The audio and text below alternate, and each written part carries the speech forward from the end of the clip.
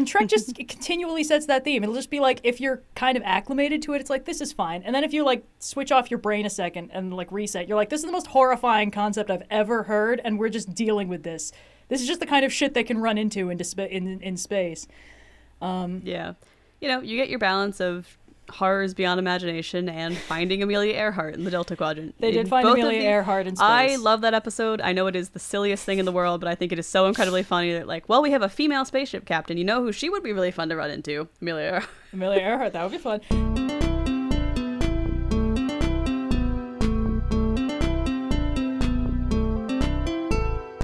Hello and welcome to another episode of the Overly Sarcastic Podcast. I am your host, Red. This week, this bi-weekly, not the other bi-weekly, this bi-weekly, we are not joined by Blue. No, Where I am could not Blue. No, he's somewhere else. He's far away, and that leaves us with the run of the place in a girls' night. Can you tell? Night. I normally get to riff off of Blue when he does the sort of scripted, casual, hello everybody, welcome back intro. So I just get to sort of lean back and be cool and bad boyish. But now I have to take the lead, which is, so stressful, so scary. Yeah, hi, I'm Indigo. Usually I'm only in the other half of the episode, but today, because there's no Blue, I'm gonna be here talking about things like our sponsor for today's episode, World Anvil. There it is! They are bringing you an exciting installment of the Overly Sarcastic Podcast. If you don't know, World Anvil is a browser-based writing and world-building software designed to help you, the creator, write and world build, all while keeping your work organized and in one place. They've got over 25 article templates, interactive maps, custom timelines, fully adaptable wikis, and so much more to help you organize the world you've been building in your mind and take it from your mind to the page. You can even use Chronicles to combine the capabilities of timelines and maps to plot events across time and space. Once your world is sorted exactly how you like, you're ready to write. With a powerful built-in word processor, World Anvil allows you to keep your notes in the same place as your prose so you can focus on putting the story you see in your mind on the page. Interested? Of course you are. Of course you are! And it only gets better because for our listeners, World Anvil is offering a special discount. Just use code Overly Sarcastic for up to 40% off any Master or Grandmaster membership. Thank you again to World Anvil for sponsoring today's podcast, and take that, Blue. We can all do ad reads now. One take, baby! Oh, we don't sass. Yeah. We talk for a living. We know how much we fuck up on an average. I've heard everyone's outros, including my own. It's okay. But Blue did leave me with a quick note about his video. Obviously, I did not make the Babylonian Ziggurat, or not Babylonian Ziggurat, just the Ziggurat video. It was in Babylon, but, I did not make the video, and I do not know. I watched it. I've seen the content. Done the homework. I just didn't write the lesson plan. But Blue gave me a little note here that I'm going to read out for the audience, and then we are going to move on to Red stuff, because that's who's here to talk about it. But Blue wants you guys to know that he's really happy with how the video turned out, since he'd wanted to do the Babylon video for years and years. That and the Ziggurat from earlier in the month is a really satisfying 1-2 punch to have accomplished. That's basically it. Yay. So exciting. Woo! Go Blue. Yeah. Enjoy your trip. We really did like the triple whammy on Mesopotamia that month. And it's so fun. We never coordinate these things, but then it was like, I'll do Gilgamesh. Oh, I'll do Fall of Babylon. Ooh, while I'm writing the Fall of Babylon, I'm going to talk about the Ziggurat of Babylon, which is really fun. Actually, I think it's interesting because you guys have like such different work schedules. Like you kind of do a bunch of videos all at once, and then whatever is done at any time is like what's done at that time. And then Blue is very much like, I do one video every 2 weeks, and I spend the whole 2 weeks doing that one video. And it results in a very different like kind of work schedule. So it is fun whenever you guys do line up on something and it's like, oh wait, we could do Babylon. It could be Babylon.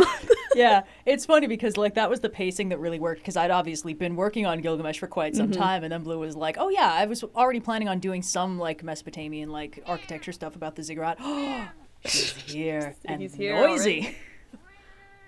Oh my God, Ziggy? She's so chatty. Want to say hi again?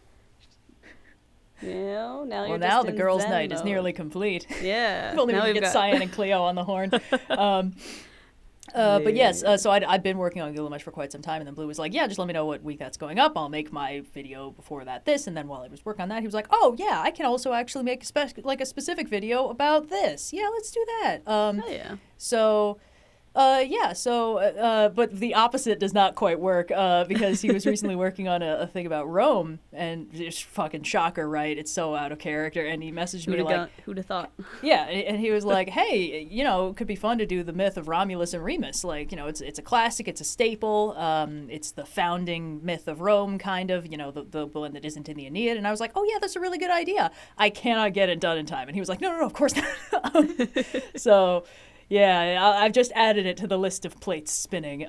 But yeah, stay tuned for that in 6 to 12 months.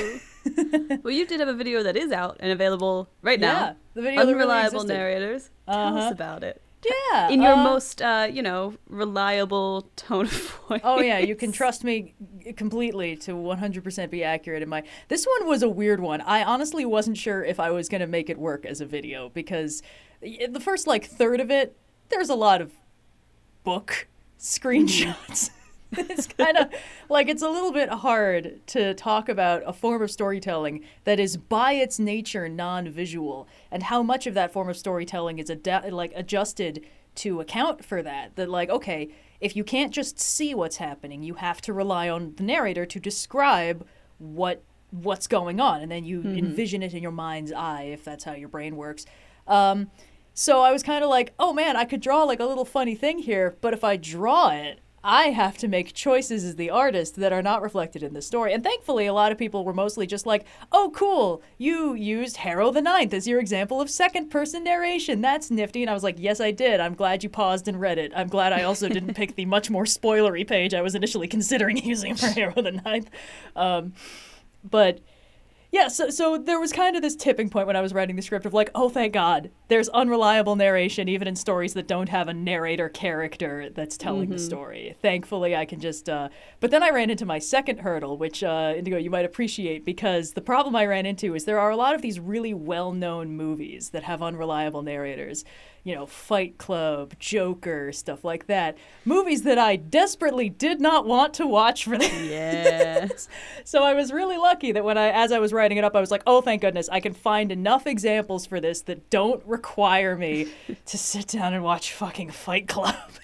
I feel like you kind of get unreliable narrators in movies and TV, especially in the two versions of it are the Fight Clubs and the Jokers of the world, where it's this is a damaged man and we only see the world from his cracked perspective, or this is a very lighthearted, often comedic situation, and we're going to use the unreliable narrator to sort of highlight some of the whimsy of the world and whatnot. And it's only those two extremes that are the immediate things that come to mind.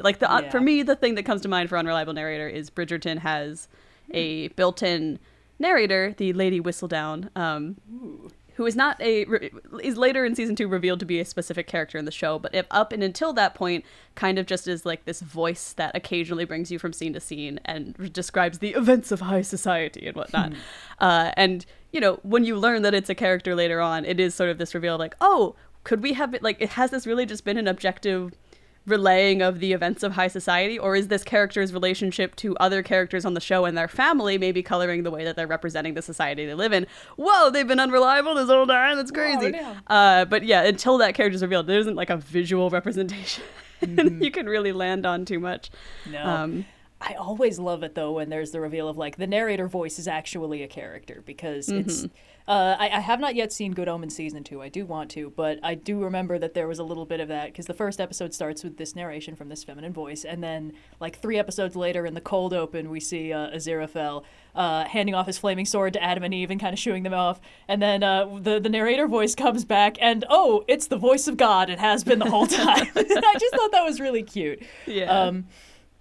But, yeah, because oftentimes, the narrator voice, it's just kind of implied to exist. A lot of people love the narration voice in Discworld because it's so uniquely, it hits this comedic tone a lot of the time, but it also can be really poetic and meaningful and impactful, which is why I liked using Reaper Man as an example, because a lot of the Death books are very good at sort of oscillating between this funny skeleton man figuring out humanity and... oh, he's unfolding like the Wrath of Kings? I know exactly what that looks like somehow, that kind of thing. It's just really cool. But it's always so fun when you're getting just the narration, and then you get the little hints of personality where you're like, wait, there's a guy there. There's a person. Oh, boy. It's a little sneak surprise narrator, ego going. Yeah. Also, I had that moment when I was like, how the fuck am I going to thumbnail this? And I was like, wait, llama. I've got it. Maybe like the most iconic unreliable narrator in Right? I mean, that movie is so fascinating to me because it just doesn't make any sense. It breaks all the rules. Nothing is how it's supposed to go. But then like you look at that from that perspective and you're like, how fascinating is it that the character is narrating his own life and then at one point talks to his own narrator self and tells him to knock it off. And then the movie is no longer narrated from that point forward. It's like on a similar level of like Mulan no longer being a musical after A Girl Worth Fighting For, but like much more baffling. When I first saw the thumbnail for Unreliable Narrator, I hadn't really been paying too much attention about which video was coming out when, because usually I just sort of find out right before we do the podcast, or I'll like watch them when they come out. But I thought it was the dog from Full Metal Alchemist, and then I saw what it. I was like. Because I just briefly cornered my eye. I'm like, that's sad. What is this trope talk possibly about? Is it like, like tragic choices or sad quadrupeds in the rain? And then I looked closer and I'm like, oh no, this is actually incredibly comedic. It was me. I was the wrong person all along. I was the unreliable narrator to myself. Yes. Oh, so many jokes could be made about this, or rather, just one joke made several times.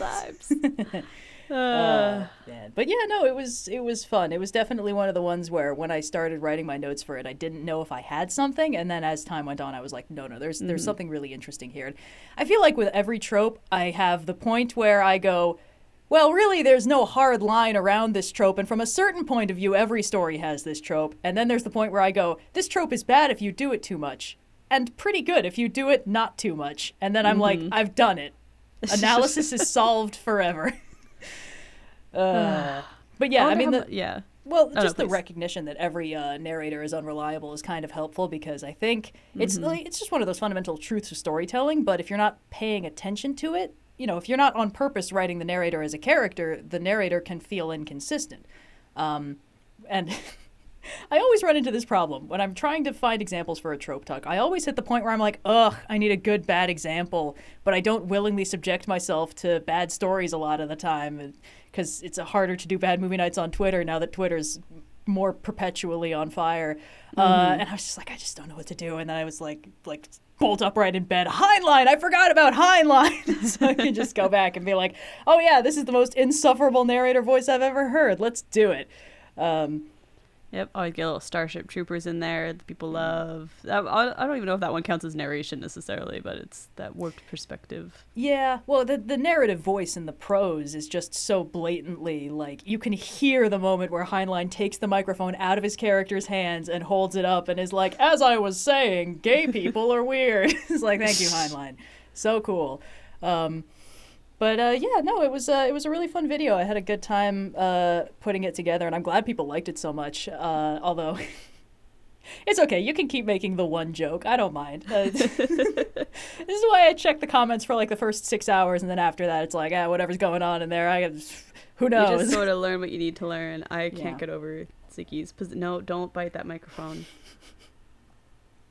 This is I think I've mentioned this in other places before, but I think I've inadvertently taught my cat to she's been Pavlovianly trained that when I start using podcast voice, she can get attention. So we started recording, she jumped up. But yeah, it's a good way to know that, she's going to be sitting there for a while, not moving. And if I get all up on there's not much she can do. Okay, yeah, great. She get a bunch of cat hair up her nose. It's going to be great.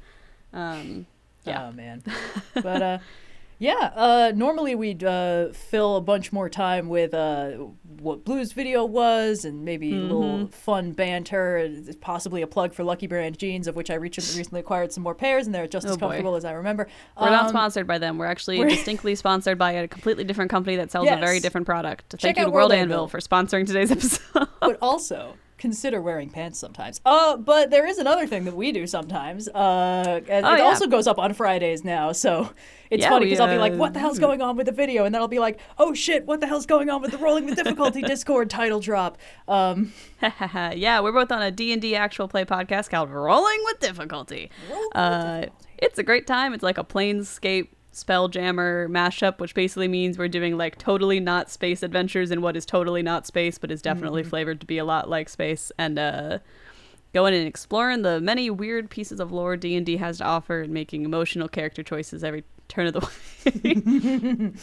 I would love our like joke to serious moment ratio, if that makes sense. Like, I wish there was a way to know exactly by volume how much of this podcast is comedy and how much of it is like noir sad monologues, which is a go-to for I think you should not propose that idea to Noir, because knowing him, he will absolutely listen through it and like take timestamp notes. Oh boy. When he should be doing other things like 100%ing Tears of the Kingdom or his job.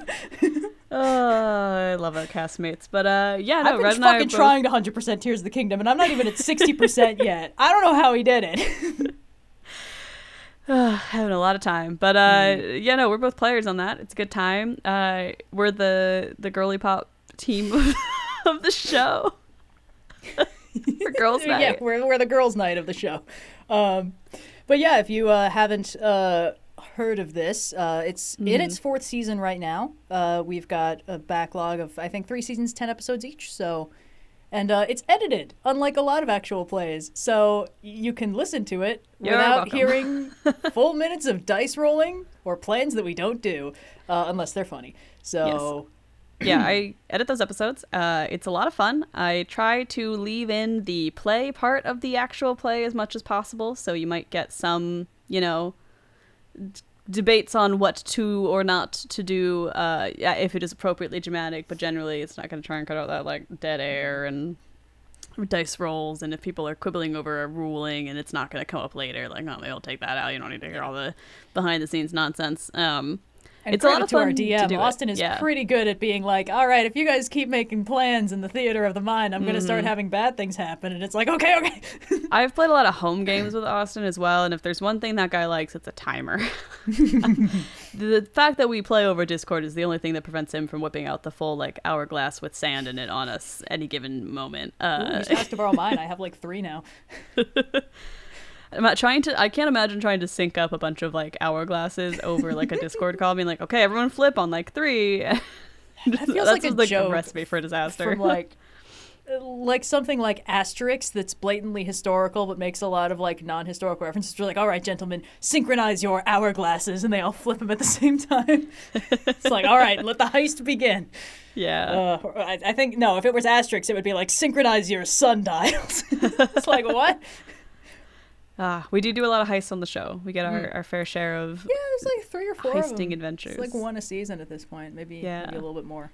Sometimes we do mini heists. So if you like heists, do a lot of heists. We do a lot of street races. It's so funny to me how fair the share show of getting kidnapped. It's well, some of us have more of a monopoly of that than others, but it's just it's so funny to me how initially we were like, yeah, it's gonna be like episodic, thread of the week. We're a bunch of like morally gray. It's like Firefly, Cowboy Bebop, and then instead we were like, hey, let's be good guys. Let's do like good guy things with overarching plot lines and backstories. And it's like, well, shit, that is unfortunately an easier way to tell stories than making everything completely self-contained week after week. I think we've sort of settled into like a happy medium, because the original, when I pitched the show to Austin initially, it was a like TV like detective procedural style game, and then he's like, well, what if we did this Planescape thing instead? And I was like, this is why I came to you with it before I bothered casting anything, because I feel like this is the thing that I would never have thought of. And I was like, hey, I really want to keep it episodic, because this show is one of the many infinite D&D actual plays out there. We need something that makes us different, or at least different enough to like tell an interesting story and save some space for ourselves in this often, quite crowded medium. And it's not a bad thing that there's so many shows. I think it's great that especially there's a lot of like smaller shows that get to tell their own specific story, but it does make it harder for like people to find the podcast if it doesn't have its own kind of like gimmick. So the episodic thing was that.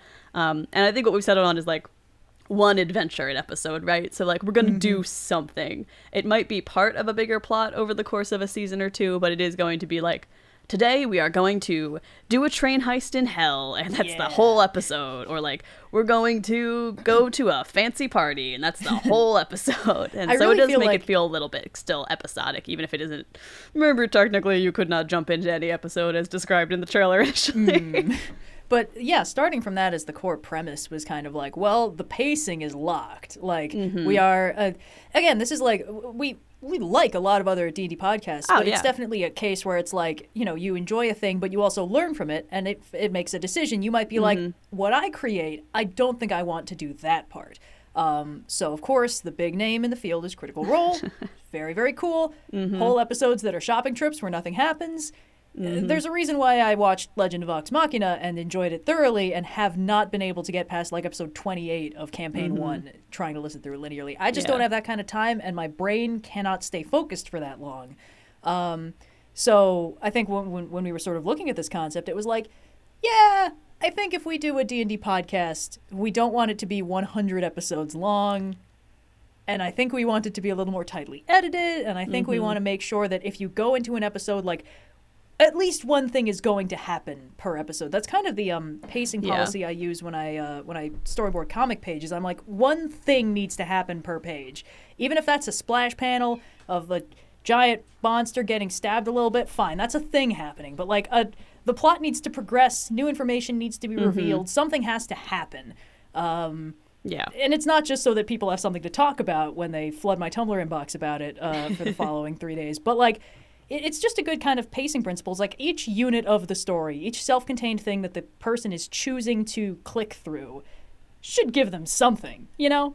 So, yes. But this does explain why our immediate next idea for, like, what do we do after the Paraspora was like, what if we're just detectives? What if we do some detective stuff? I mean, That it could be takes fun. very little to be like, oh, Sophia, you want to do detective stuff? Like, yes, constantly at all times. There was a joke about, like, well, what if we just played the Teenage Mutant Ninja Turtles? I'm like, yes, I would love that. I don't. It's not like producer brain. This is just fully Sophia saying, like, no, I want to do that. I would love it though if we were all detectives from completely different genres. So it's like you've got the Dick Gumshoe noir guy, or Tracer Bullet, the Calvin and Hobbes noir guy, and then you've got Miss Marple, and then you've got Columbo, and then somewhere out there you've got Sherlock Holmes just being dapper and genius, and everyone is solving crimes, but none of them are doing it the same way. Oh, I just think it would be fun. But that's a concern that's for the future. Later. Yeah, yes. For now, we're doing this season of the Paraspora. We're doing another season of the Paraspora. The adventure continues. I like that we have kept it, like, pretty limited in the amount of episodes we do, too. I would say our structure is closer to Dimension 20, but a little bit, like, it's somewhere in the middle between, like, the Critical Role and the Dimension 20 schools of thoughts of, like, we're not quite as, like, structured story as Dimension 20 of, like, one season and the story is done, but we're not doing shopping episodes either. So it is all of our love to Critical Role. All, like, fantastic performers. They tell really brilliant stories that I think work with the style of storytelling that they do, very long form, lots of lingering threads. Would not work for the show that we wanted to put on. That's just how that goes sometimes. But the thing about Dimension 20 is that it's kind of got like the 20 episode series like on Sleeping City, and then it's got like the 6 episode miniseries like Bloodkeep that tend to be a lot more tightly paced. Which is, honestly, I think that would stress me out so much. Like, I'm not even the DM, but oh boy, like, Brennan Lee Mulligan as a DM seems really, really invested in giving all of his players complete and satisfying character arcs, whatever that means for the player and character, which is often something the player and character doesn't know at the beginning. So I've seen him just, like, fully on the fly be like, all right, Bloodkeep was supposed to be PvP, but unfortunately everyone bonded over workplace aggravations in the first episode, and none of them are ever going to fight each other. So I guess the power of friendship is how this is going to end now, which is incredibly impressive, but, like, there's like a scale of DMing where on the one hand it's like, these are my plans, and if the players run up against them in a way that doesn't work for them, sucks to be them. I gave them plenty of warning. And then there's complete improv, like, oh, you guys want to do this instead? Great, let me throw out all of my notes. We're gonna get through this together. And Brennan is firmly on that end of the spectrum, and that scares me so much. But speaking so of things that scare us, it's about the end of this section. So do we have any announcements, or should we move on to the Q&A? I think we're good to move on. I don't think, we just finished selling pins. The Gilgamesh and Enkidu pin pack and the Taurus Constellation pin are no longer available, but they will be back for Black Friday at the end of the year, along with a bunch of other stuff, so stay tuned. But yeah, I don't think we have anything else, so let's do some Q&As. Hell yeah. Today's episode of the Overly Sarcastic Podcast is brought to you by World Anvil. World Anvil is a browser-based writing and world-building software designed to help you, the creator, write and world-build, all while keeping your work organized and in one place. With over 25 article templates, interactive maps, custom timelines, and fully adaptable wikis, World Anvil has all the tools you need to organize the world you've been building in your mind and put on the page. That's thanks to features like Chronicles, which combine the beautiful organizational power of timelines and maps to plot out events across time and space. Once your world is sorted exactly how you like, you're ready to write. With a powerful built-in word processor, World Anvil lets you keep your notes in the same place as your prose, so you can focus squarely on turning your crafty ideas into fancy, flowering text. Interested? Of course you are! And it only gets better because World Anvil is offering a special discount for all you lovely listeners. Just use code Overly Sarcastic for up to 40% off any yearly membership. Thank you again to World Anvil for sponsoring today's podcast. Hello and welcome to the Q&A portion of the Overly Sarcastic Podcast, where we answer your questions from Ask OSPod on Discord. This first question comes from one of our lovely patrons. If you'd like to support the podcast, support the channel, consider becoming a patron for a chance to have your question read first on a future episode. This question comes from Speed Racer Fan 1701. Has Red finished TNG, Star Trek The Next Generation, and what Trek is she watching next? Ooh. I know that Blue does not watch Star Trek, but I have seen all of it, and you've been watching a bunch, so I thought maybe this is the appropriate episode to bring this question up. This is a really good one. So I haven't watched through TNG linearly. Well, I have. I got through like the first 4 and a chunk seasons that way. And then I sort of petered out around when it started getting really good because I stopped being able to use it as background noise. But then, fortuitously, it was airing on Pluto TV. They just have like a couple Star Trek channels where they sort of swap things out, which is great. It's completely free. It doesn't even make you log in so it can scrape your data. I have no idea how they function. That's how I watch Jeopardy. Yeah. They also have an all Mystery Science Theater 3000 channel, which is great, and they've been advertising some new Godzilla thing that I might... Anyway, sorry, fucking Lucky Brand Jeans, World Anvil, and Pluto TV. The 3 things I'm shilling for this week. But so I've basically seen a sporadic sprinkling of later Trek, later TNG. So I've watched all of the bad seasons. I've watched the post-growing the beard stuff. I got up through yesterday's Enterprise and The Offspring, and the other like really good, sort of surprisingly like, wait, we were doing like dumb shit like 5 minutes ago, and now Data's made a child, and the child is dead. Okay. But there are a lot of iconic TNG episodes that I've only seen bits and pieces of. The stuff where they deal with the Borg, obviously that's kind of hugely important, but I've only seen bits of it. There's that one episode, everyone referenced this when I did the Gilgamesh thing, because of course there's this episode where Picard ends up dealing with this alien race where the translators can't compensate because basically the way they talk is just in references. So it's just like, Shaka when the walls fell, that's what the thing. So Picard gets stuck in the situation with this guy, and they can't communicate with each other until Picard figures that out, and he ends up telling him the story of Gilgamesh and Enkidu, who like fight and then become friends, and then so it's like, oh, see, it's like us. So just people quoting that all through the comments. Again, one joke, but that's okay. Yes. So I haven't seen that episode, but again, I know what happens in it. So I do kind of want to continue my research with TNG, as it were, but I've kind of come to this conclusion. I feel like Star Trek is really best experienced in disconnected chunks, because that way you don't see the holes as much. I don't think there's such a thing as a good Star Trek. I think there's a lot of really good things in Star Trek, but there's dumb shit. We all know this. People making fun of tribbles since the 1960s. And you get through TNG and everyone's like, oh yeah, the first 2 seasons are crap. And like, oh man, it's always dumb when Q shows up, but in a fun way. And then there's also bits where it's like, oh, there's executive meddling at play. Like I was watching through Voyager, and I saw... Yeah, in pieces, I think I saw most of it because I had it running just like Pluto like looped it a few times, and I was getting some of them they aired out of order. I think there was one day where it was just like the all 7 of 9 show, and it was just all the really like impactful emotional episodes for 7 of 9 with nothing else in between. And I was like, this is probably the ideal way to experience this anyway. Voyager is one of the few Star Treks that I would actually suggest watching in order. If the Voyager, basically, the ship is stranded millions of light years from the closest like Starfleet point of civilization. They're all the way out in the Delta Quadrant, which is bad because everything in known space is the Alpha Quadrant. Thousands of years to get home, they're like, how do we do this? And I think that there is something to that about watching it in order, because like the first 2 episodes, they get lost in space. Great. Yes. And then everything after that is them making repeated desperate attempts to get home faster. And it is kind of fun to maybe not fun, but like I feel like you lose a little bit of the impact out of order on that one, just because it is like you haven't seen how many times they failed and just how much they've tried to when they get to the final point.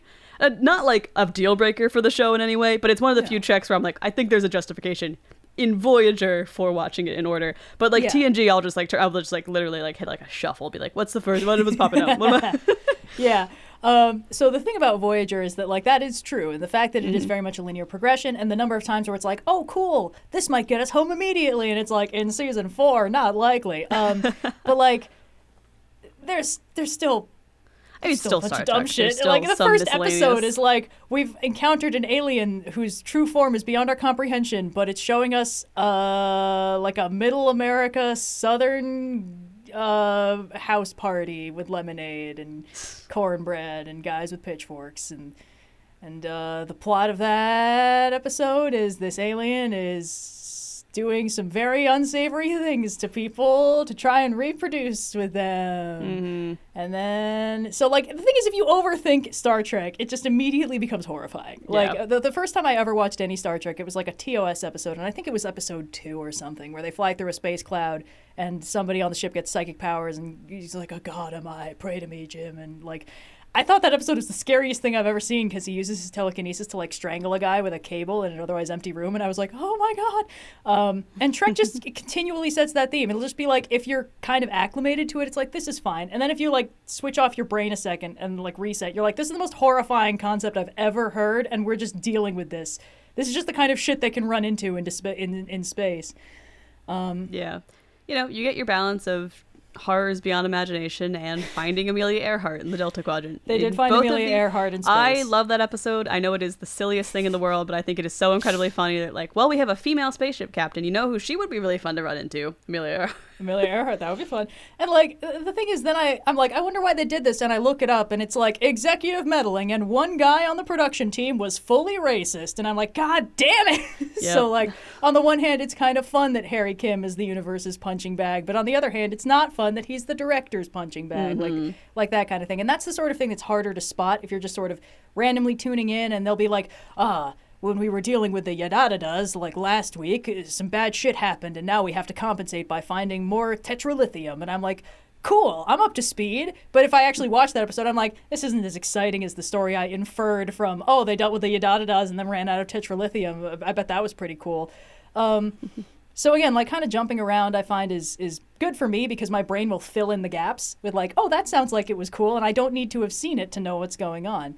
But to answer the second half of this question, I've started watching DS9, which I have been assured is the good one. Because I was like, Voyager is better than TNG for me. I'm having a lot more fun with this because the characters feel like human beings instead of cogs in a problem-solving machine. And then you were like, Voyager's fun. Voyager's for the girls and the gays. But DS9 is good, actually. DS9 is like, well, we want to do politics now, so we'll have them have one location they stay in all the time, except for when they go on their little field trips. We can deal with a lot of like bigger geopolitical issues. And I'm like, it's not my personal favorite of the shows, but I can respect that it probably has a slightly higher quality of writing than like the general issues that TNG and Voyager run into. Yeah, the fact that they don't need to come up with a new weird alien of the week, it can just be like, them Cardassians are at it again. Yeah. Oh boy. Oh, Baylor.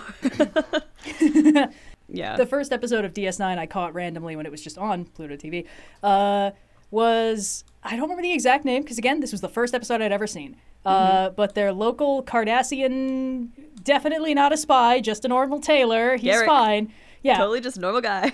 Garrick, he was going through some kind of like withdrawal, and the doctor, who I learned was Dr. Bashir, and at the time was just internally referring to as Dr. Twink, he absolutely refused to leave Garrick to his misery. And I was like, this is really gay. And I was talking to my dad about this because, of course, my dad is a big Star Trek fan. And I was like, yeah, we caught an episode of DS9. It was this really, like, gay. And he was like, oh, the Doctor and Garrick? Yeah. And I was like, oh, okay, that's a good sign. He immediately clocked the relationship, if not the specific episode. One of my favorite all-time Trek dynamics, Garrick and Bashir. Also, just, like, shout out to all of the doctors in Star Trek, because they are always, like, if not my favorite, in the running for the top 3 of any given series they're in. Like, Bones, love him. Bashir, love him. Hologram doctor, excellent. Yep, emergency medical hologram. It's so fun. They brought that actor in for an episode of DS9 I caught. Just the real guy showed up, and I was like, oh shit, that's a thing they could just do. That's fun. DS9 and Voyager love having people show up from because there's that, it was DS9, Voyager, and TNG were all kind of coming out like one after the other or around the same time. So there was an easy TNG was early, and then because I know there's a bit in the first episode of DS9 which I haven't caught when Picard meets Captain Sisko and is like, "Oh, you're a little familiar. Have we met?" And Sisko's like, "Yeah, when you were a Borg, and killed my fucking wife." Yeah. So like there's a lot more overlap in DS9 and Voyager with like actors who were on other shows will just show up and play themselves. Like Riker shows up, or Riker's evil twin, which is, Star Trek is silly sometimes. Clone, sometimes the transporter clone of Riker, we've all seen him. yeah, we all know. Or like, O'Brien becomes like he becomes bridge crew. Yeah, O'Brien's like everywhere. He's like big and important, which is most fun. important character in Star Trek. Also, when you were like, oh yeah, they don't do Worf dirty in DS9, I was like, I don't see how that's possible. But no, I get it. Yeah. Because I caught an episode where Garrick and like one other guy were like, oh no, we've been captured by the Dominion, as featuring oh my gosh, I wish I could remember his name. It's this one actor. He's been in everything. He voiced the Question in Justice League, so I just recognize him in everything that way. And when they get there, they're like, oh shit, what the hell is Dr. Bashir doing here? You're telling me he was replaced with a changeling back on DS9 and we had no idea, and now we get to work together to like break out of this place with Dr. Bashir? Oh yeah, Worf is also there, obviously. Yeah. And like the whole time they're doing their fun escape plan, Worf is just like in constant gladiatorial combat and just kicking everybody's ass. And I was like, they're letting Worf win fights? And like in the end, he doesn't even lose. The guy's like, oh, I cannot defeat him. All I can do is kill him. And I was like, damn, have you ever code of honored so hard that you taught honor to the theoretically will-less slave race? That's awesome. So finally, my boy was done undirty by a Star Trek franchise. I'm excited for you to branch out into these Treks. I feel like this is that's the era of Trek that I imagine you will probably like the most. But there is some value to the other ones just to take a peek occasionally. But yeah, every time I go back to TOS, it's so funny because it's not good. It's very silly. Good. It's a very silly show. Yeah. The only good part of that show is Leonard Nimoy and sometimes Bones. And then Bones. Kirk's just there trying his best. I like Bones too. He's a huge dick. But like, it's all the doctors are fun. Everyone, because the thing is, the doctors have to deal with everyone else being stupid. Because like in any given Star Trek show, everyone else is running around doing space stuff depending on what the budget can handle that week. And the doctor is the one who has to be like, you're so stupid. Why would you do this stupid fucking space stuff? Damn it, Jim. Space is dumb. Yeah. Damn it, Jim. But yeah, to answer the question, it sounds like you've been bopping around TNG, and now you're sort of bopping around DS9. And now I'm bopping around DS9, and I like it that way because that means they just looped over. They were in season 7, which didn't have my girl Jadzia Dax, my old man girl Jadzia Dax. Love her. So I was like, I'm not going to like this season as much, and I just waited for it to loop back to season 1. I know what I like. What can I say? Yeah. But we've got more questions to get to. We do have more questions. In fact, some of them you asked me to get for you because it's more fun that way. I don't like to ask questions directed only to me, to myself, so I just give whoever is on a list whenever the other host is not available. Yeah, what's that in here? Oh, let me tell you about podcasting. So there were a couple questions from Maltese Geek and True Beast Killer that were basically the same question, phrased a little bit differently. So I will read both questions to you, and you can answer whichever combination of characteristics of these questions you would like. Maltese Geek asked, to Indigo, a family member of mine wants to make a podcast to discuss things. Do you have any advice I can pass along to him? And True Beast Killer asked, to Indigo, what is your advice for someone who wants to start a podcast of their own with some friends? I have had an idea for one on the back burner for some time and I wanted to get to it, but I'm not sure of how to go about making it work, particularly remotely. Hope you are all having a great week. Yeah, great questions. I love talking about podcasting on podcasts. It's my life's mission. Yeah, you know, dog, I heard you like podcasts. So I heard you God, like what is it, 2010? Yeah, no, I think my advice kind of boils down to one point, and this is something that I think about a lot whenever I'm pitching a new show or helping someone develop their show, is like, podcasts is this big, expansive space where like the top 10% of all podcasts get like 1,000 downloads an episode, which is not really that many when you think about like the shows that are in that 10%. It's like ranging from like, you know, your celebrity talkback shows that are getting thousands and thousands and thousands of downloads to like someone's podcast that they've just been doing for a really long time and it's just really successful. So I don't recommend that you really worry about listenership even a little bit, because what's most important is that you want to keep making the podcast and that you have something to talk about. So when I'm developing a show, I try to either pick a topic that has not been explored as much. A great example of this, there's a podcast that talks only about shipwrecks, and it's kind of the only one that does that because that was just a niche area for them to explore, right? Great. That topic is going to attract a certain audience just based on being a unique topic. But for podcasts like Movie Struck, which is another show that I host and produce, there's a lot of movie podcasts. One might say there's too many. That's not true. There's never enough. But because the space has already been explored so deeply, it can be hard to make your show stand out. So if you are going to talk about something that is more commonly explored, it helps to have some sort of gimmick or structure that makes your show unique. So in Movie Struck's case, yeah, we're talking about movies. A lot of shows talk about movies, but what makes the show unique is that the movie is always the choice of the guest. And so it puts the focus off of what's a bad movie that people like to talk about and onto what's a movie that you, interesting person, want to talk about. And then we will be interested in movie and also person. So basically, like, when you're thinking about your show, when you're thinking about your idea, before you worry about anything like equipment or listenership or hosting or whatever, when you're thinking about, is there anything that I actually want to talk about, you know, once a week, once every other week, once a month, however many times you do the show, is this a topic that is unique and will fill its own niche and just create a new topic area? Or do I have an interesting spin on it that I think is a reason for me to be talking about this thing frequently? And you don't, you know, this is my advice. If you want to make another bad movie podcast, go nuts. It's fun. I love making podcasts. I encourage everyone to do it because there's such a low barrier to entry. But if you are, you know, producer minded and you're like, I really want to make sure that my podcast is unique and can succeed, I highly recommend thinking about it in terms of what makes that show unique. And this is kind of the dichotomy that I've observed in my time. You know, find what works for you. I would say that it is probably a good idea to consider how long you want the podcast to run for, and with that in mind, the longevity of the idea that you have.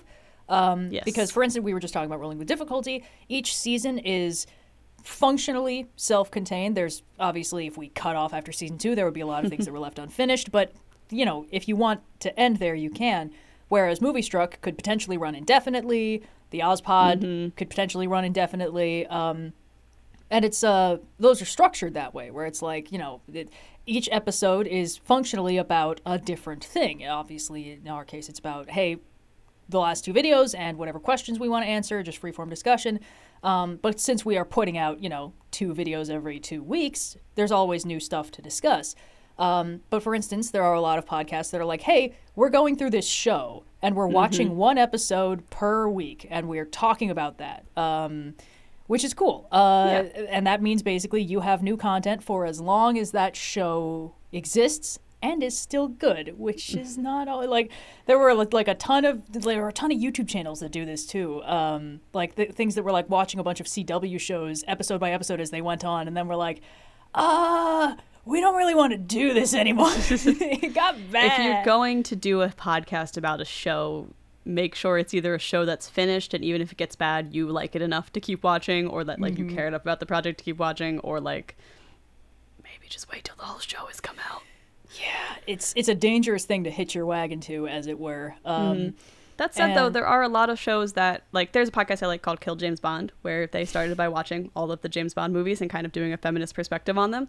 And then they ran out of James Bond movies, and they were able to pivot to just doing, like, kind of other traditionally macho movies and viewing them through that same lens. And that worked for them. Like, that was a good switch for them.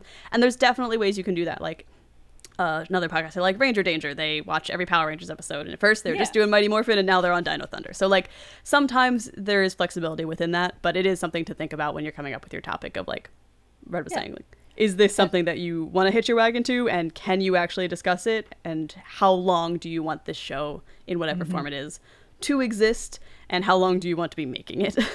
Yeah, that's another thing.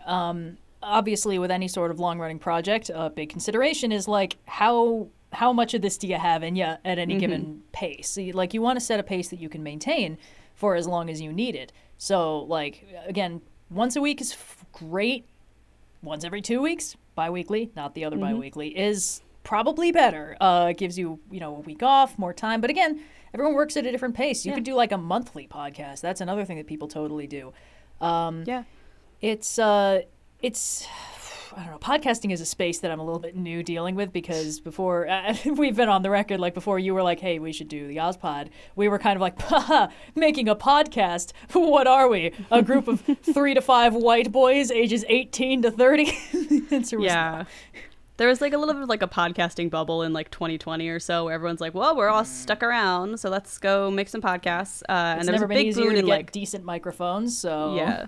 But there was also a big boom in like corporate podcasts. And I think recently there's been a bit of a turn away from that. Like Spotify had a big collapse in their podcast department and similar issues. But like generally, the industry is still alive and well. And if you want to make a show, it's a very accessible medium to get into because all you really need is decent quality audio. You don't need the top of the line stuff. You can record in a closet and get great sounding audio. I did that all through film school. And a podcast that you want to make, whether that's alone, whether that's with friends, whether that's, booking guests. And with those tools, you can put a show out. It always helps to think it through beforehand. But it is, I do kind of like to give the advice of like, just make an episode. Even if you don't publish it, just go through the motions of making an episode. See if this is something that you want to do. And if the format you've come up with is something that you're still going to be interested in, 5, 10, 50 episodes from now. I mean, that's the number one way of telling like how taxing the process is and how much you think you could do it without losing steam. Go through it once, let yourself be slow and unpracticed at it. You get a feel for it. And if it turns out to not be your thing, that's fine. You can just do other stuff. You can also put it down for a while and then come back to it later if you end up with a better, more modular idea that can work better episodically. Because I think like podcasts have one unique difficulty compared to like the video essay space where it's like you can have like one good idea and be like, oh, I'll make a video essay about that and then crank that sucker out, put it up there, and people will probably still be watching it years down the line because it's a fun video essay about this thing. I'll just check that out.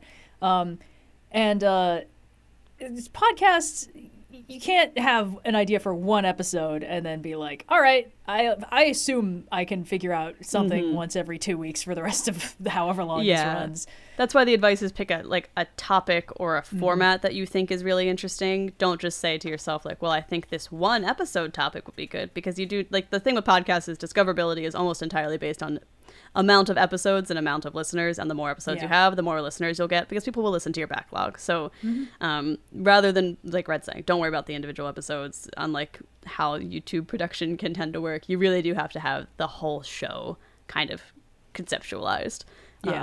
So having like a core gimmick of like, we're going to be talking about movies, guest picks the movie. Perfect. We're going to be playing a D&D campaign, and we'll just run the podcast until we're done with the D&D campaign, and then we'll reassess, maybe do another doing one. After show and fan Q&A for a YouTube channel that puts out 2 videos every 2 weeks. So essentially, or like I'm reading through a book series. Every few chapters, I put out a new episode. I was a guest on the podcast, The Newest Olympian, a couple times, reading through all the Percy Jackson books for the first time, having a great time. Just has all different guests to like talk about the different chunks of the book and the myths involved and where it's going. Really good format. There's tons of those books. There's a ton more Rick Riordan books now, so that could just continue as long as they want. So basically, for like a video essay, you need one good idea. For a podcast, you need one good concept that can turn into a bunch of ideas, basically. And hitching it to something that's serialized is not the worst idea in the world. But it boils down to the advice is really think about your topic before you commit to making a show. Just like think about it. Think about its longevity. Think about how it might stand out in the space and how you'll feel about having to do it over and over again. Yes. That's kind of the TLDR of the advice. Yeah, but we have more questions. This one comes from Brainship to Red and Indigo. Have you ever woken up and suddenly realized that a character backstory you heard, saw, or read years ago was a lot more sad, scary, or exciting than you initially gave it credit for? For example, only recently did I realize how truly awful backstory from Batman the Animated Series was. So you ever had that moment of fridge horror? I love the BDG video about the Punji Pit and Tony Hawk. Hey, wait a second. Yeah. the idea of like years later being like, or days, weeks, years later being like, wait a minute. Yeah, I feel like not really, because I love overthinking these things in the moment. And especially when I was like little, I would just love it when characters had the most like tragically horrifying backstories ever. Or it'd be like, oh my God. Or, I mean, again, I'll fucking go to bat for Reboot every day of my life. And it's like, oh, our kid hero, who we spent the first 2 and a chunk seasons getting attached to, has now been trapped in a time-dilated system of basically constant battles and is now a grown-ass man with big old PTSD. And I was like, fuck yeah, this is awesome. that character was my very first, like, oh, I like this guy way too much. And I might start modeling my clothing off of him a little bit. Just don't think about it too hard. And I fucking 6-year-old me loved how fucked up that was. And I think like the more I think about it, the more I'm like, well, it didn't have to be all bad, maybe some things were nice actually. Yeah, I don't think I ever had like, I similarly, like, I tend to just see things in the moment and be like, whoa, that's crazy. Yeah. But my absolute favorite show as a child was the last show that played on the 4Kids Saturday morning block, the Winx Club. I adored it. I wanted to be that little magical fairy girl. But they're in season 3, to get their power up, they all basically have to die or like be blinded. And like as a child, I was like, oh no, stakes. And as an adult, I'm like, oh my God. Yeah, I think sometimes like when you're a kid and you're watching shows about kids, you're like, wow, that's scary, but like I'm tough. Yeah. I wouldn't mind going through that. And when you're an adult and you're seeing horrible things happen to fictional kids, you're like, oh no, I want to protect them. One of them is like blinded by the villain of the season and then like gives up her opportunity to restore her sight to save the life of one of the denizens of her realm. And I'm like, yo, what the as fuck? A kid, I was like, oh, she's still, she didn't get her magic healing, but then she got her power up, so she was fine. And as an adult, I'm like, oh my God, that was so like noble and like, yeah, what a regal moment for this character. I think like when I was pretty little, show. Yeah. When I was quite little, I had some exposure to like old Astro Boy volumes and stuff like that. And those are so funny because the art style is so cutesy, like early Disney based. But then like it's all so fucking sad. It's all horribly depressing. It'll be like robots are being shuffled into concentration camps because humans hate and fear what they don't understand, and our adorable little Mickey Mouse humanoid robot boy was created to replace a dead kid whose dad built a robot duplicate and then foolishly realized, oh no, my robot son will never grow. I'm going to sell him to the circus where he will be tortured until he performs. And then just fucking, and I was like, wow, that's crazy. I wish I had machine gun butt. And then like as an adult, I'm like, that's still pretty fucking crazy. Yeah. I don't know. I don't think I really get oh, that's so much more fucked up than I realized, because I'm the kind of person who like rotates things around in my head too much, and I'm like, oh, that's fucked up. I like it. This is cool. Yeah, I either don't think about it enough afterwards to like pop back into my head, or like now I'm an adult and just notice it in the moment. So I feel like I don't get too much of the fridge horror effect, or at least not specific enough that I could conjure an example right now. Really great BDG video with a punchy pit one. Really can't recommend it enough. It's so fun. I had a question that's kind of related on theme from Space Wizard to Indigo. I've been listening to Movie Struck, and you mentioned that you have been watching all the Oscar winners. Which movie has aged the best, and which has aged the worst? Ooh, all of the ones made before 1950 aged terribly, and all the ones after. No, I'm joking. There's a couple in there that I really love. One that I think is remarkable, like, I cannot overstate enough how cool Wings, the first ever Oscar winner, is. Like, it's aged remarkably well. It's still a mostly white cast, and like, it's the female characters have their romantic subplots, but one of them just goes to war and like finds herself in a way. It's crazy, but like, okay. There's a lot to it to really like, and the filmmaking techniques, the story, and the just like construction of that movie are so incredible that even though it is from 1928, it holds up really well. And then immediately after it are like 2 or 3 movies in a row that are just aged like dirt. Sumerian's probably the one I like the least. It is about like the founding of Oklahoma, and it's somehow I'm sorry, it's called Sumerians? Sumerian, I think. I might be saying that wrong, but like it's the male guy who like founded a town. He like became like mayor of a town, and then like kind of went on to found Oklahoma. And it's sort of like a biopic about him, but he's like, oh, I am very respectful to Native Americans. I'm like, I don't actually know if the way you're treating them in this movie is all that respectful of that. It is, and I don't know if this is a very accurate portrayal. And then his wife is fascinating. His like wife and daughter have like crazy internal lives, and it is just not even touched on even a little bit, so that this very boring man can go about doing very normal legislative things. So that one's probably my least favorite. There's a couple others that haven't aged great. Gone with the Wind is incredibly problematic, and I don't care if it's considered a classic. It's horribly racist, and there's no reason to be glorifying the old South, even if the dresses were pretty. You can just like the dresses, guys. You can just like the dresses. We don't have to, glorify this movie and what it represents. I do like. There's other movies that I think aged amazing. How Green Was My Valley is one of my all-time favorites. It's a Welsh coal mining drama that follows this one Welsh family.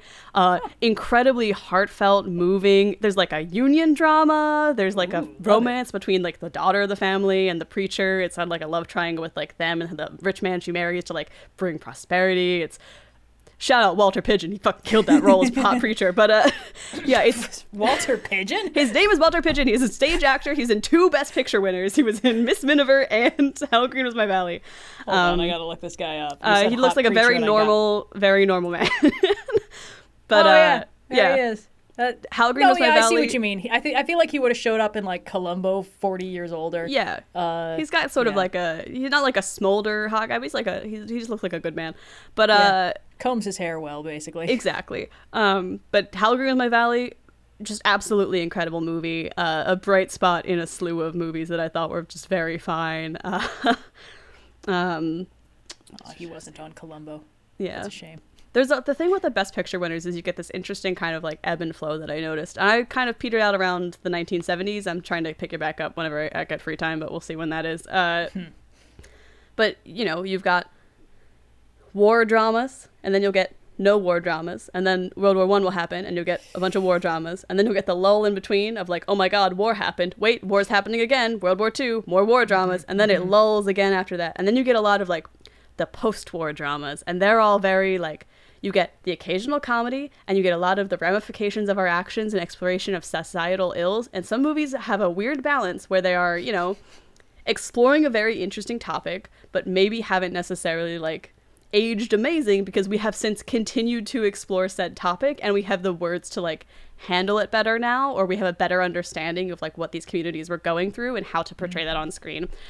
So there's not too many that I would say are like awful. But definitely the first like 15 years, it's very hit or miss. Some of them are just boring. Some of them have some very problematic themes emblematic of that period in American history or British history. Some of them have aged poorly for very hilarious reasons. I do have one final one I want to shout out, which is Cavalcade. This movie I thought was very boring. It's a neat, like, I see why it won Best Picture. It has a neat kind of framework. It's going through just like the 20th century through the first however many years. Like first 20 years or so, I guess. And as part of that, it's like following this British family, and the son gets married, and him and his wife go on their honeymoon on an unnamed large steamship across the Atlantic Ocean. And they're having a very serious conversation about how like tonight is perfect, and even if they don't have a perfect life together, they love each other right now, and they'll love each other tomorrow, and they'll see where life takes them. And then they exit the static shot, and the camera remains where it was, and it pans down ever so slowly to reveal on the life preserver the big words Titanic, and then it hard cuts to the funeral. And it's not supposed to be funny, but it is one of the funniest camera choices that has ever been made, and it is only because it has been, 60-something years, 100-something years since then. I'm like, oh my god, this must have been like horrifying and tragic to watch in theaters at the time, but now it is. I was crying laughing at that camera move. Wasn't there some like rom-com where the twist at the end was like, and they worked in the World Trade Center? Whoopsies. I feel like I saw people clowning on that like the week it came out. Yeah, I think it was maybe handled a little better than that, but even so, because like the whole movie had basically been like, this family is going to experience every single like tragic event of the first 20 years of the 1920s, so Great. Buckle up, I guess. Putting that in a montage is the funniest way they could have possibly handled it. It's so incredible. I like, again, it's aged incredibly poorly, but kind of in a weirdly good way. The rest of the movie is pretty boring. I wouldn't necessarily recommend watching it, but if you were to search Cavalcade Titanic scene, the last like 30 seconds or so might be worth a watch. I'm sorry, I'm reminded of how in the Super Mario Brothers movie there's that bit where like the dimensions are merging and it shows that shot of like New York City skyline and the World Trade Center's fucking disintegrate, and I was like, oh no. No, but the Best Picture thing, I really liked doing that, because I mean, I'm a huge film history nerd, so like for me it was just fun to see how the different cultural consciousness at different times like resulted in different kinds of movies kind of dominating for a few periods of years, and you really do get to see like the box office grow and change over time. And I think it's a really interesting kind of like snapshot of where society was at in any given like 5-year period, and then also you get to watch a bunch of movies, which is super fun. Some of them might be really boring, but a lot of them are pretty good. They did win Best Picture for a reason most of the time, even if that reason is now, well, they're horribly racist, but it was a big epic drama, so everyone liked the pretty dresses, like, Yeah. I guess. Societal blind spots are a hell of a thing, and Yep. you can have a movie where it's like, at the time, a lot of people watching this wouldn't have even noticed anything was weird, but now it fucking sticks out like a sore thumb and you can't look past it. Yep. But to move on to some other questions, see if we can't fit a couple more in here in the last couple minutes of this podcast. This question comes from, did somebody say impulsive to Red and Indigo, is it all right if I use rolling with difficulty content for inspiration in my home D&D games? Yes? Yeah, go nuts. Yeah. Yeah, I think the D&D historically has only ever had bad things happen when it tries to get legally claimy about like specific things that you're not allowed to use unless you ask. And it's kind of like, I'll occasionally get people like messaging me on Tumblr that are like, hey, I have this like elemental system in my world that's kind of like based on your thing. Is that okay? And it's like, I cannot possibly own the rights to a 6-element system, and I would be foolish to try to claim so. Yeah, as long as you're not doing another actual play podcast and your cast is just our exact cast and you just hit play Virla, Danny, Kiana, Finbar, you're okay. You know? That would be such a weirdly intricate form of piracy. Yeah. Like, as long as you're not doing the world's most convoluted act of piracy, if it's a home game, go use whatever you want. I don't care. You want to play Danny? Go nuts. But That'd be such a fucking funny concept, though. Like, because we sail on the Astral Sea. If we ran into a crew of pirates, they're just like knockoff versions of us. Intellectual property pirates. Oh no! I hope Wait, Austin this feels like listens to this episode. Yeah, no, you're absolutely. We're not gonna limit anyone from using our stuff as inspiration. Go crazy, have fun. Yeah, play D&D. It's a good time, or any other TTRPG. Go nuts. I could sneak in a similar question. From Spill the Tea to Indigo in episode 47 of the podcast, you mentioned that you have an unpublished comic that you occasionally work on. What is it about? I just thought it was funny. Sometimes you put me on the spot asking Aurora questions here, so I was like, hey, what's a good opportunity for revenge? Yeah, cool. So for context, I work on the comic as like a way to avoid art block, because it's just like a little thing I do in my free time when I'm like, I have no ideas of what I want to draw, but I know that I storyboarded out a bunch of pages, so why don't I go sketch those? Or I sketched them, now I can go do line art and do flats, and I just work on it incredibly piecemeal as like a thing to do to keep flexing the art muscles even when I'm not feeling particularly inspired, and that's what it's for. As for story, as like a weird, it's heavily inspired by the worlds of like Stormhawks and the Winx Club, where it's like high fantasy but a little bit techie, and there's a bunch of deserts for some reason, and people are in we love deserts. So easy to animate. Yeah. Bunch of rebels taken down a existing regime by finding a magical artifact is the TLDR. It's a thing I do for fun. I don't really have a great like plot summary of it available. It's never going to be published anywhere. I mean, it's the equivalent of a sketchbook, but for the very specific field of making comics. I mean, sometimes I'll just like draw comic versions of like things I've read in a book recently, or like shows from a TV show that are like sticking in my head, and I'm like, nobody will ever see these, but I'm having such a fucking good time drawing them. I like having the structure of it to work on, because it lets me practice like writing skills, which will then translate to when I'm doing copywriting and stuff. You know, I might not be writing dialogue on the daily, but I have to write a lot of ad reads. And so having the flex of like reminding myself not to make every character say dude translates really well to this copy needs to read well in a professional setting. Similarly, like I like to draw. It's a hobby that I do that is not my actual job, which is something I have come to really value. And the comic lets me work on that any day, even if I'm feeling completely burnt out from just like a full day of like editing and emailing and whatnot. I'm like, okay, I don't have to think. I can just line art, you know, or I don't have to think. I can just like do the little sketch versions, because I usually do I'll do a little like full page canvas of just little tiny thumbnails of every single page in a given chapter. That's right what in you're like supposed temp to dialogue. Do. The fact that I don't do that is bad. But you do. Also publish the comic at a rapid pace. I have over the last year maybe written 3 chapters, like maybe written 90 pages total, and they're not done, any of them. So like, you know, different pipelines for different purposes. Yeah. You know, sketch the comic, line art the comic, color the comic. Often I will just be doing all 3 of these things on any given page because, again, I don't publish this. I just do it as a thing to work on. And I'm like, well, I don't want to draw that guy's face right now, so I'm not going to do it right now. But yeah, I like having a project. And this gives me a project I don't have to worry about so much, which is, I think, why I like working on it. Yeah. Yeah. We're coming up on time, though, for the podcast. So unless there's a quick one, I think we are about to be taken out. Well, there's a pretty quick one that I listed as an apology for that last question. From Elsecaller to Indigo, how does it feel that the best-selling author Brandon Sanderson has said on his podcast that Speed Racer is Brandon Sanderson's #1 most awesome movie of all time? I feel vindicated constantly, and by everyone around. Everyone I've shown that movie to, except for Red, has also loved Speed Racer. So I feel like, you know, it should be a universal truth acknowledged. I was lucky for being just a little hater. I was lucky enough to the Philly Film Society did a screening of Speed Racer as part of their like 100 years of movies or whatever. The series were like 100 years on screen. I don't know exactly what the series was called, but my boyfriend's like, oh my god, you'll never guess what they're playing at the Bourse Theater tonight. I'm like, what? He's like, Speed Racer. I'm like, okay, we're going. I know what we're doing tonight. I went. It was a theater full of dads and their children and 20 to 30 somethings, and that was the most fun I have ever had at a screening. Everyone in that theater was having a blast. They were cheering when Speed would do cool car tricks. When Racer X punched a guy, everyone went, woo! The kid behind me was like, oh, Dad, that's so cool. I'm like, yes! It was like the most pure energy of like, wow, cars do go fast and Speed do win races, and everyone just had an amazing night at the movies. And it's a very visual movie, so seeing it on the big screen also was very cool. So yeah, I love Speed Racer. Brandon Sanderson has the correct opinion, and I feel even more validated than I did previously. Oh, fantastic! Yeah, great. But I feel like this is one of those cases where it's like, everything it's doing, I can tell it's doing on purpose. And the fact that it's not working for me doesn't mean this is poor execution. It just means I don't like the decisions they're making with this movie, and that's fine.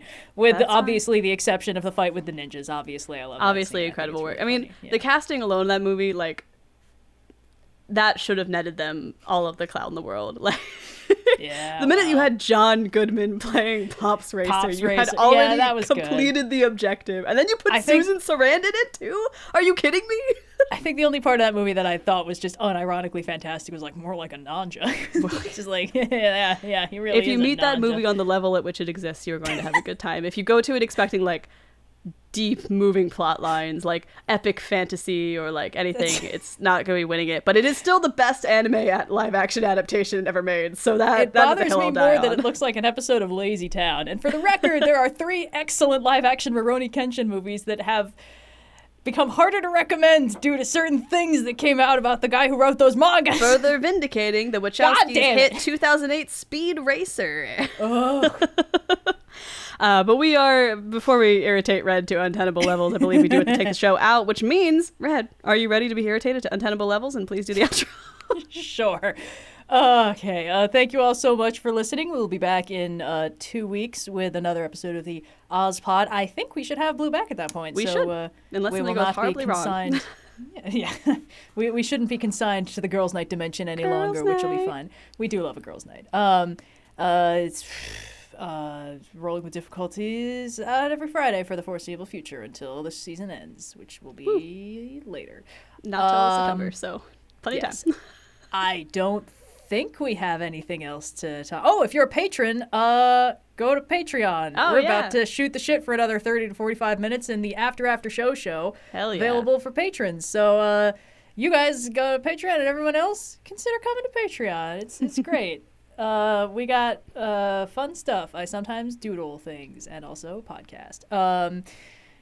Oh, fuck. I think we're good, right? That's most... Great. Okay. Awesome. Until next time. I've been Red. I have not been Blue. And this has been an overly sarcastic podcast. Thanks so much for listening to this week's episode of the Overly Sarcastic Podcast. We'll be back on August 16th with another thrilling installment, but if you miss us before then, be sure to check out Overly Sarcastic Productions on YouTube. Got a question for the pod? Head over to Ask OSPod on Discord for a chance for your question to be read on a future episode. If you enjoyed the show, please rate us and leave a review on your preferred podcast platform. And if you really enjoyed the show, consider becoming a patron. Links to all that and more can be found in the show notes below.